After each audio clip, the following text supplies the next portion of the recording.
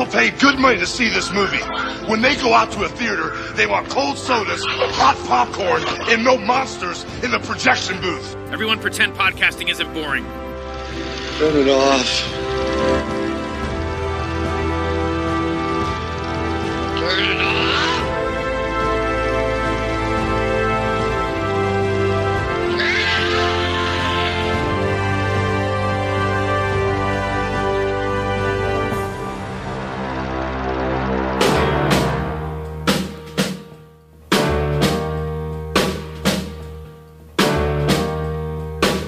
Your ass is grass and I'm the lawnmower.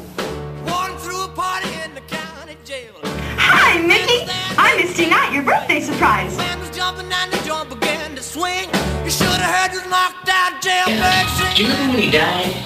What, you mean the actual date or exactly when it happened? When it happened, the exact day. I was one. See, I was 3, but I remember like it was yesterday. Elvis looked good.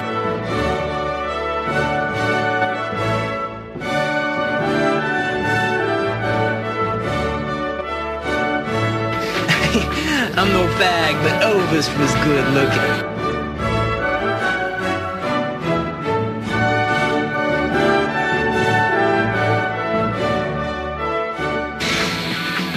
I always said, if ever I had to fuck a guy, had to because, like, my life depended on it, I'd fuck Elvis. Hey folks, welcome to a special episode of The Projection Booth. I'm your host, Mike White. On this episode, I am talking with Andrew Rausch. He's been on the show quite a few times before. Andrew's a great guy, great writer, and he wrote a book that came out back in 2019. I've been meaning to do this interview for a while now to talk to Andrew about his book, My Best Friend's Birthday. It's all about that early film. Tarantino calls it his film school. Came out before Reservoir Dogs. It's never been officially released, though you can find it out on YouTube in a couple various cuts out there. Pretty rough around the edges, but a fascinating look at what Tarantino would become. Definitely check out My Best Friend's Birthday, the book, and enjoy this interview. Andrew Rausch, how did you come to write about this mysterious, never officially released Quentin Tarantino film, My Best Friend's Birthday? I had been a fan, as you know, of Quentin's for a long time. And I always tell people this, and you may cringe at this, but Pulp Fiction was the movie for me that woke me up out of this slumber and made me really get interested in film. Then there were some books on, some early books on Quentin, Jamie Bernard's biography, and there was another one before Winsley Clarkson's, I can't remember. But anyway, I found these books when I was in Seattle at a military thing, and then that's when it clicked for me what I wanted to write about. And it was film. But then I thought, man, I want to write something about Tarantino. It was kind of dumb because, at that time he just had 3 films. But I guess it didn't stop these other people from writing books. Anyway, I set out, I wanted to make this book about all of his films, sort of like the old Citadel books, where they would have like the films of, like Douglas Brode did one on De Niro that I really enjoyed. I've got one on Marlon Brando. So anyway, I was going to do this one on the films of Tarantino, and it would have been about 10 pages. But anyway, I worked on it for a long time, and this was around the time of Jackie Brown. I worked on it for several years. I interviewed you for it, interviewed all kinds of people. The book, I don't know. I didn't have that much original stuff in it. And when I met Quentin in 99, he kind of blew me off. He was okay, but he kind of blew me off. And even though he'd done a little bit of fact checking for the book, a lot of years went by and the book just sat. It kind of stagnated. Every now and then I would pick it back up and I would go back to work on it. And then I realized one day I picked up a book called Quentin Tarantino FAQ. And I realized that it was essentially my book. The only difference was that I had some interviews accompanying each of the chapters on each film. And I also knew that it was probably better than my book. So there was really no reason to do that. I ended up just releasing the interviews in a book called Interviews on Quentin Tarantino. And that was a fun book. Didn't really do much, but it was a fun book. And it got those interviews out there. But I had this idea. I had become friends with Craig Hamann, who used to be a collaborator with Quentin Tarantino. And I knew that they had done Quentin's early film, My Best Friend's Birthday. And like most Tarantino fans, I'd seen clips of it here and there, and there's a 15 minutes of it, basically, or 20 minutes put together. There's a couple of different versions of it that are just slightly different. And I had this idea to do a book on it. I thought this was a piece that was missing. Now that we've come to this point where Quentin is being recognized as one of the greatest filmmakers ever, whether one believes it or not, but it is a thing that people are at least believing. And so I had this thought, this is a part of his history that's basically missing. And I had every book on Quentin, and none of them dedicated more than 2 paragraphs to my best friend's birthday. It was just this footnote. And I really believed that it could be more than a footnote. Early on, I wasn't really sure what I could get out of it, but I thought, well, and then I'd also always wanted to do an oral history. So I had this idea, what if this was an oral history? It just kind of all came together. And again, Craig Hamann was a huge part of that. And we've become great friends since. I can't thank him enough, but that was sort of the thinking of it.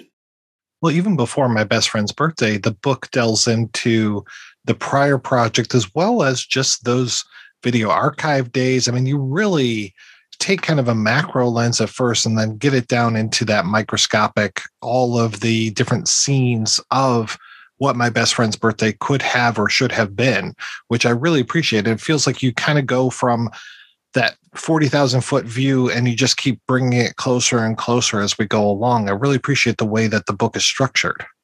At first, I wasn't sure how I was going to structure it. And then I came up with this idea. I kept talking to people more and more about the early days, the video archive days, as they talk about. And I started realizing that I was getting a lot of stuff that wasn't in these other books. With that, I started getting this idea. So the first part was going to be Quentin meeting all of these people and becoming friends with all these people like Craig and these different people that he worked with and Roger Avery. And eventually, they're going to make movies. So anyway, that's chapter 1. Chapter 2 is the movies. And there were several early movies, as you mentioned, that nobody ever really talked about. So even though Quentin didn't direct those, he was involved in them. And he was an actor and did these different things. He was a bad guy in one of them. And then the third part, what I did was I basically broke down the script. Again, the script isn't completely loyal to, that's a whole story, and we can get to that. But I broke down the script of what it could have been and had sort of a running commentary, mostly mine, but then I would have quotes by Craig and different people kind of explaining, those scenes, where they came from, what they remember about them. I was really happy with the way that the book turned out, and I appreciate your comments about the way that it was put together. And I will say, a couple of people have said that they believe that my book was the deepest look at Quentin in those years. And I do think that that's true. Even the archive stuff, it's mentioned in a lot of the books, but I mean, the other books are mainly looking at like his whole life. And I just wanted this to be a really tight look at, I don't know, maybe 10 years of his life, a little bit less. So that's basically what it is. And I'm very, very proud of it. Yeah, because when it comes to those early days of Quentin, you get, he was kind of a jerk to customers or maybe even physically harmed a customer at one point. Or you get the story of, he was in James Best's acting school, but you don't get that he was in other acting schools. You don't get what that experience of working with James Best was like. I mean, James Best does not come off as necessarily the best person in the book. So Jack Lucarelli was an acting teacher and actor that was basically running James Best's school. And I was fortunate enough to interview Jack. And I will say that as nice as Jack was, Jack ends up getting the short shrift in the book because there is somebody that's making fun of his acting in it. And it wasn't me. It's an oral history. I always wondered how, Jack took the book. But I mean, this is 100 different people's or, 30 different people's opinions. We have to remember, those are not my opinion. And the whole idea of it is that they're different sort of dueling interviews where you have one person says this and somebody else says, no, it was like this. And they say, well, it was really like this. And, which is what an oral history is. But okay, so James Best's acting school. So we did a lot of look at that and the time that they were there and the different opinions on the way that certain things are remembered is kind of funny. But James Best wrote in an autobiography that was published by Bear Manor, which is a publisher that I've done a lot of books with, including this one. And he had written a big part about Quentin. Quentin was essentially his most famous of the people in his acting class. There were other people that went through there. There was like Jerry Seinfeld and at the end of the day, even as big as Jerry doesn't change the game. In some ways, whether they're good or bad, Quentin changes the game. And for whatever reason, James Best was really, really shitty about Quentin in the book. And, he says Quentin was a bum and he doesn't know how to write. And he gets his facts wrong and even telling the story, which is kind of funny, because he talks about Quentin offering him a role in Curdled, which he produced. Quentin didn't write Curdled, but he produced it. And anyway, James Best is going off about how Tarantino was a shitty writer on that script. And he was offended that he was offered scale. Somebody says in there, one of the other teachers says in there, that in James Best's day and in his mind, the amount that an actor was paid was sort of represented who they were and what they were. And so he took real offense at this. The part that I thought was really funny is that, as we all know, Quentin loved Rolling Thunder. And I have to admit, I hadn't seen Rolling Thunder until, Quentin started talking about it. The one thing I got from Quentin more than anything else was I found out about a lot of films that I didn't know existed. And Rolling Thunder was one of them way, way back. And I love that movie, but so did Quentin. So there's a story in there where James Best talks about Quentin coming and talking to him about loving Rolling Thunder. And James Best goes off about that's a shitty movie. And, and it just really downgrades the movie, which, let's be honest, one of the best movies that has James Best in it for sure. He was a real dick about all of that. And I hate to speak ill of the dead, but I mean, come on, it's really shitty. So what was funny was when I interviewed Quentin, I bring that part up to him. Quentin's never seen it, never heard about it, didn't know that James Best said these things.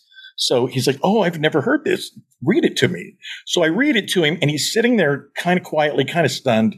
And he's basically, and I'm paraphrasing because it's been several years, but he says, okay, I'm going to tell you the truth here about James Best. The truth is he only ever came in our class maybe 8 times, and we maybe only spoke twice. And I don't know if he ever actually saw me act.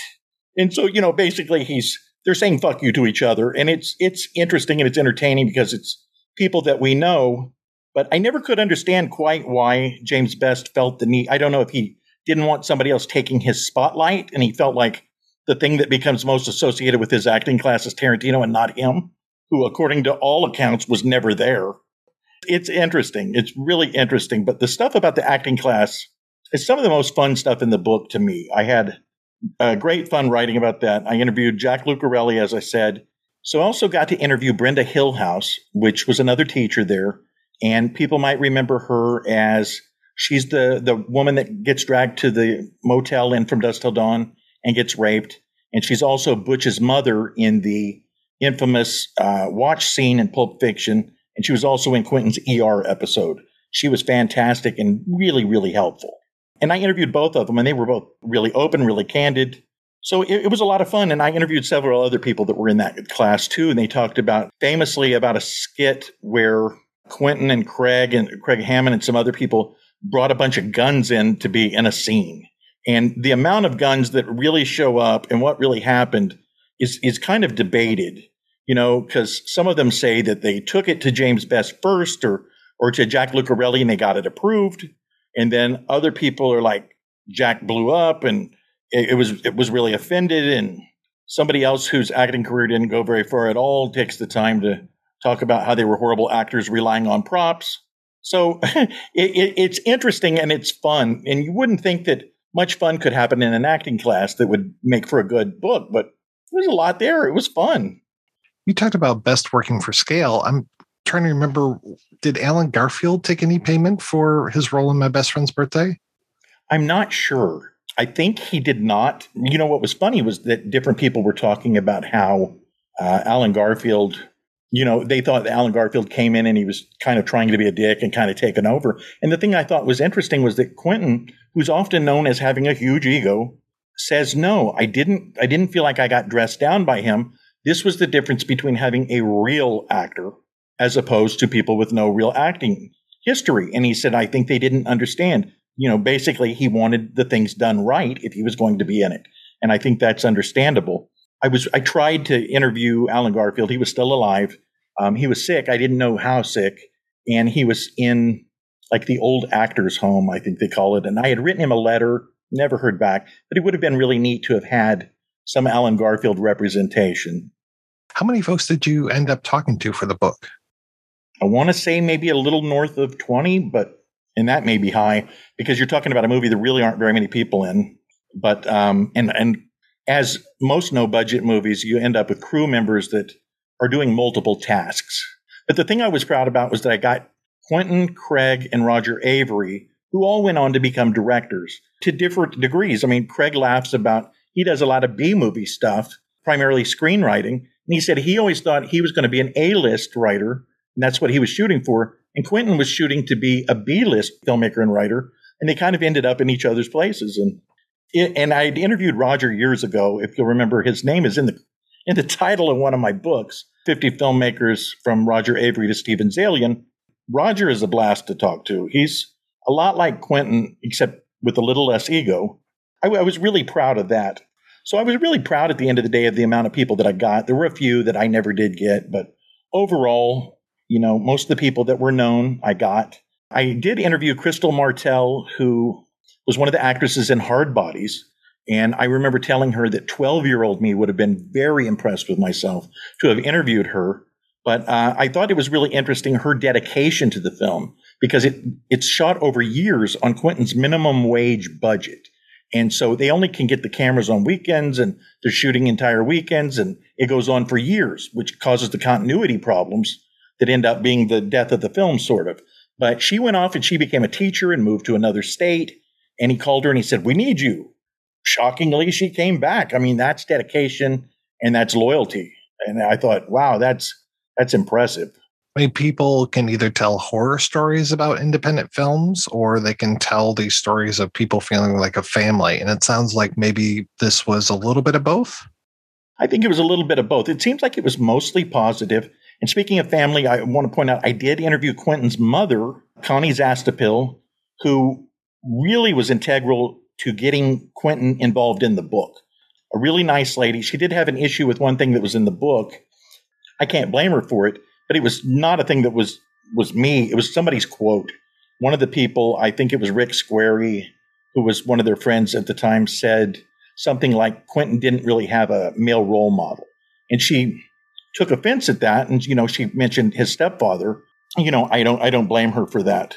But again, that was the whole idea of the book was just to have different people's opinions. And a lot of them I know are going to be wrong. It's just like, if you show somebody a blue wall and 20, 30 years later you interview them about it, it's going to be 3 different colors. And then one guy will lie about the color in some way to make himself look better. Like that's what always happens in oral histories. Kind of the Rausch thing.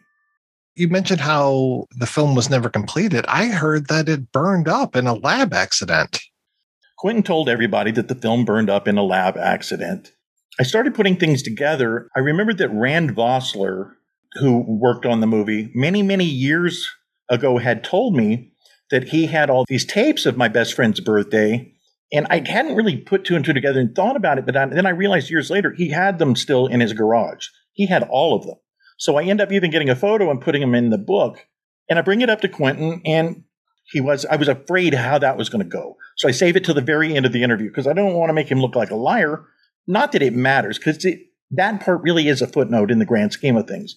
And he's very frank. And Quentin says, we shot it over so many years and I was so proud of it. And he said, there was a lab accident that ruined a little bit of the film, but basically all of the film was there. And he said, when I looked at the movie, it just wasn't what we thought it was going to be. They thought it was going to be something like Clerks or She's Gotta Have It. This really, not that they knew Clerks at the time, but that's what they likened it to, was something like a low budget indie that they thought was really going to catch the world on fire. And when they looked at it, it was very amateurish. But it was his film school. And, maybe that's a cliche to say, and he says it and everybody else says it, but I think it's true. It was his film school, and it's where that all of them learned about filmmaking, these and those other little films. I was so glad that you included Steve Buchowski's review of the film because of that line that he says about my best friend's birthday being the Rosetta Stone of Tarantino films. I mean, that's one of Steve's best things that he's ever written. And I just appreciate that so much. And I appreciated you including that in the book. As you know, I've written for Steve for Shock Cinema for a lot of years. And I really, really respect that guy, and I respect his work. And Quentin actually drops the reference to the review in my interview. And then I thought, man, I should go back and get that and put it in the book. So I asked Steve, and Steve was completely on board. He's a great writer, but there are a couple of things that are wrong in it, as there always are really early on about things that, especially things that we don't know all the details about or see. So that's kind of interesting to kind of see, to get a glimpse of a time when no one knew much of anything about my best friend's birthday. I remember when YouTube first became a thing, and I didn't really know what to make of it, but somebody told me my best friend's birthday is on YouTube. And I think that was the first thing I ever looked up on YouTube. I was so excited. And then I saw it, and it was pretty rough, and I was like, not as excited, but, the long monologue he has about wanting to commit suicide as an infant, but then seeing a Brady Bunch episode that entertained him, or a Partridge Family. It was a Partridge Family episode. I always thought that was really funny, and there are some funny lines in it. It's just a pretty crude movie, but that's kind of a funny thing that as my first YouTube experience. I always like how those pieces and parts kind of move around and shift, things like the Ezekiel 25:17 speech being inside of From Dusk Till Dawn, or, just how pieces kind of move and shift until they finally find that home. And there are definitely pieces, lines, themes that are all the way back to that nascent film, all the way back to my best friend's birthday. So, obviously they're not done as well as they would be done again, but it is that, like Steve said, that Rosetta Stone of like, oh, okay, this is how we can kind of help figure out where a lot of Tarantino stuff came from. That's right. And it's really representative of his earliest works, where you saw a lot more pop culture references, because there were a lot of films, and then they were more in different times, which is why probably we saw less pop culture references. But I can't really say they weren't there at all, because Once Upon a Time in Hollywood is wall-to-wall pop culture references. But it is interesting because it has a lot of the same stuff, lines that are taken exactly, put into True Romance, or things that are very close. And the fact that the two best friends are named Mickey and Clarence, the leads from Natural Born Killers and True Romance, I think that's very interesting. And I think the other thing, you asked me what interested me about this, it's a slapstick comedy. And when you think of Quentin Tarantino's work, you don't think slapstick comedy. Maybe if you think of Four Rooms, but let's be honest, no one thinks of Four Rooms. We try not to, and he's said before that people identify him as Mr. Gun or the Gun Man. And there's only one gun in My Best Friend's Birthday, and it never goes off. And I think that's really interesting. And it shows us that whether this was perfectly done the way a big Hollywood film would be or not, it shows us that, where he might have gone. And again, Craig Hamann played a big role in this as far as, he came up with the original storyline. And it's one of those things where people don't really talk about that in the same way that people don't really talk about the storyline from Dusk Till Dawn being Robert Kurtzman's originally, and he approached other people to direct it or to write it. I think C. Courtney Joyner was one of them that he first approached to write it. So, or Roger Avery's contributions in Pulp Fiction. Quentin will take help, but he's not always as generous to give the credit. That's really what your book helps elucidate, is the entire idea of how much Hamann is a co-creator when it comes to My Best Friend's Birthday. I keep saying it's Quentin Tarantino's first film, but it really is Quentin Tarantino and Craig Hamann's first film. And just that kind of back and forth and Hamann is very, open to saying, well, I came up with this part, but then this became Quentin's, he wrote this or rewrote it, and just how they shared that experience. I mean, it was very enlightening to see just where one creator ends and the other begins.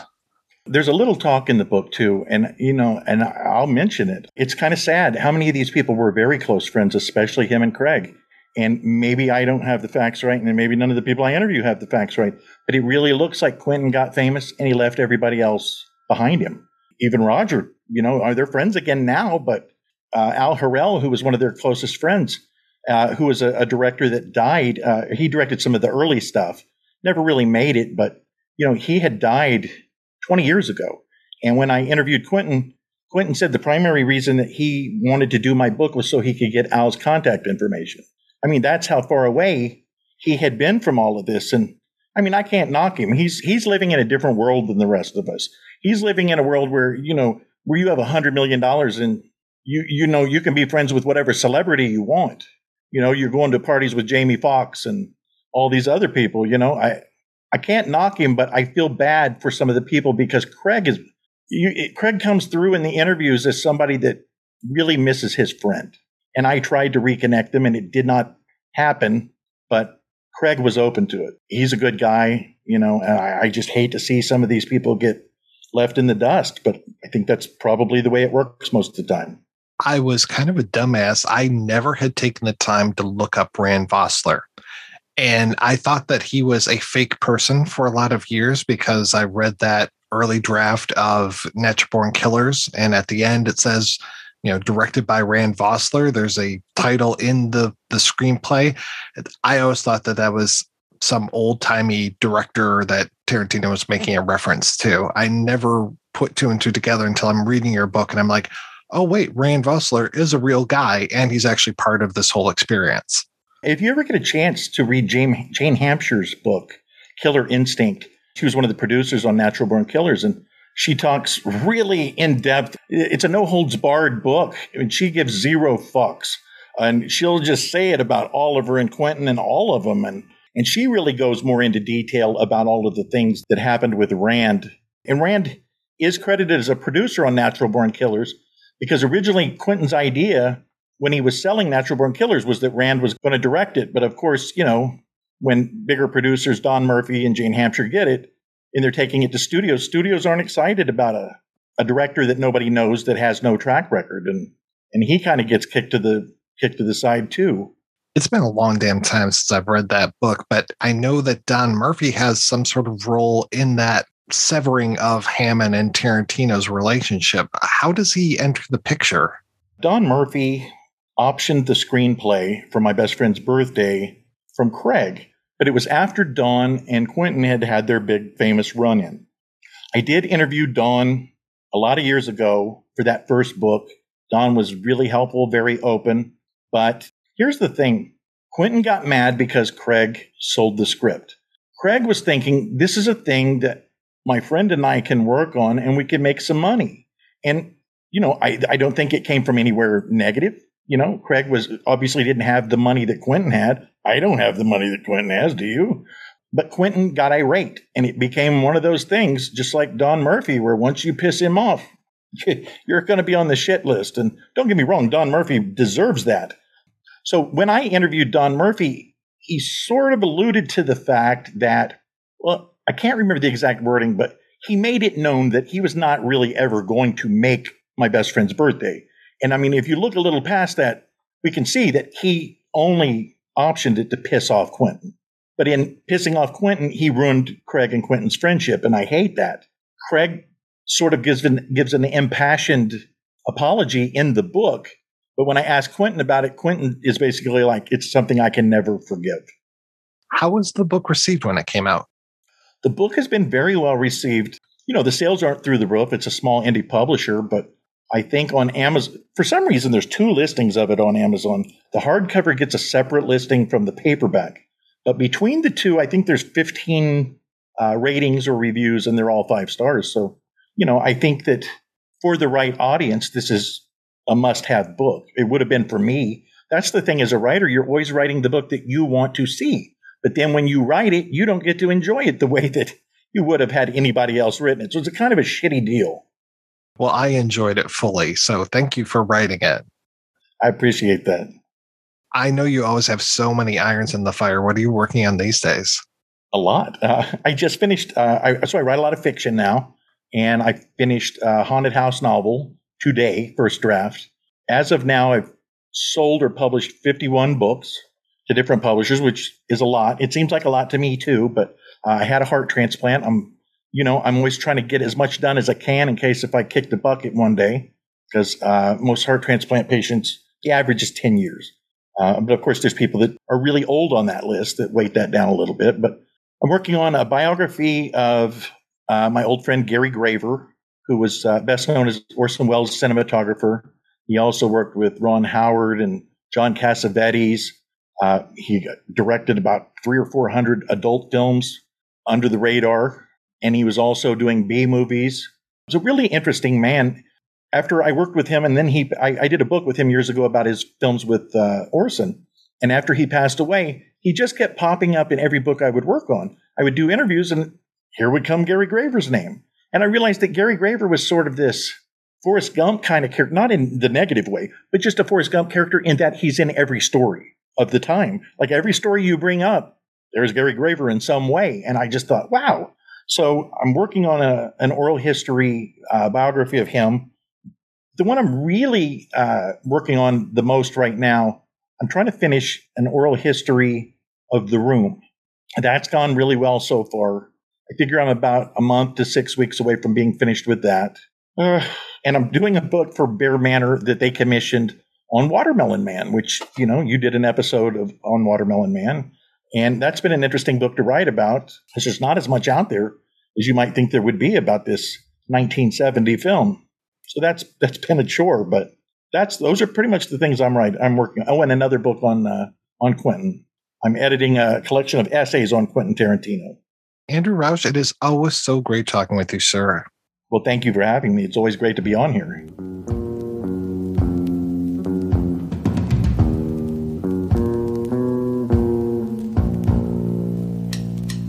I was sleeping right in the middle of the country, and all I wanted to wake up from something that was knocking at my brain. Before I go insane, I hold my pillow to my head. I spring up in my bed, screaming out the words I've read. I think I love you.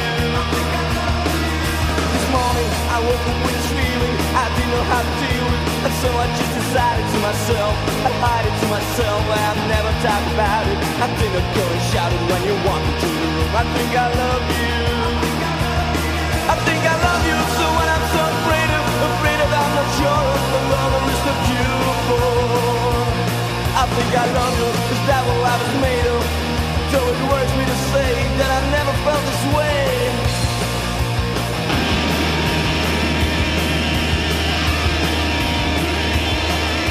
I don't know what I'm up against, I don't know what it's all about. Got so much to think about. Hey, I think I love you, so when I'm so afraid of I'm sure of what love is so beautiful. I think I love you, is that what I was made of? Though it hurts me to say that I've never felt this way. Believe me, I really don't have to worry. I wanna make you happy, and if you say to go away, I will. But I think better still, I better stay around and love you too. I think I'll have the place and let me ask you to your face. Do you think you love me?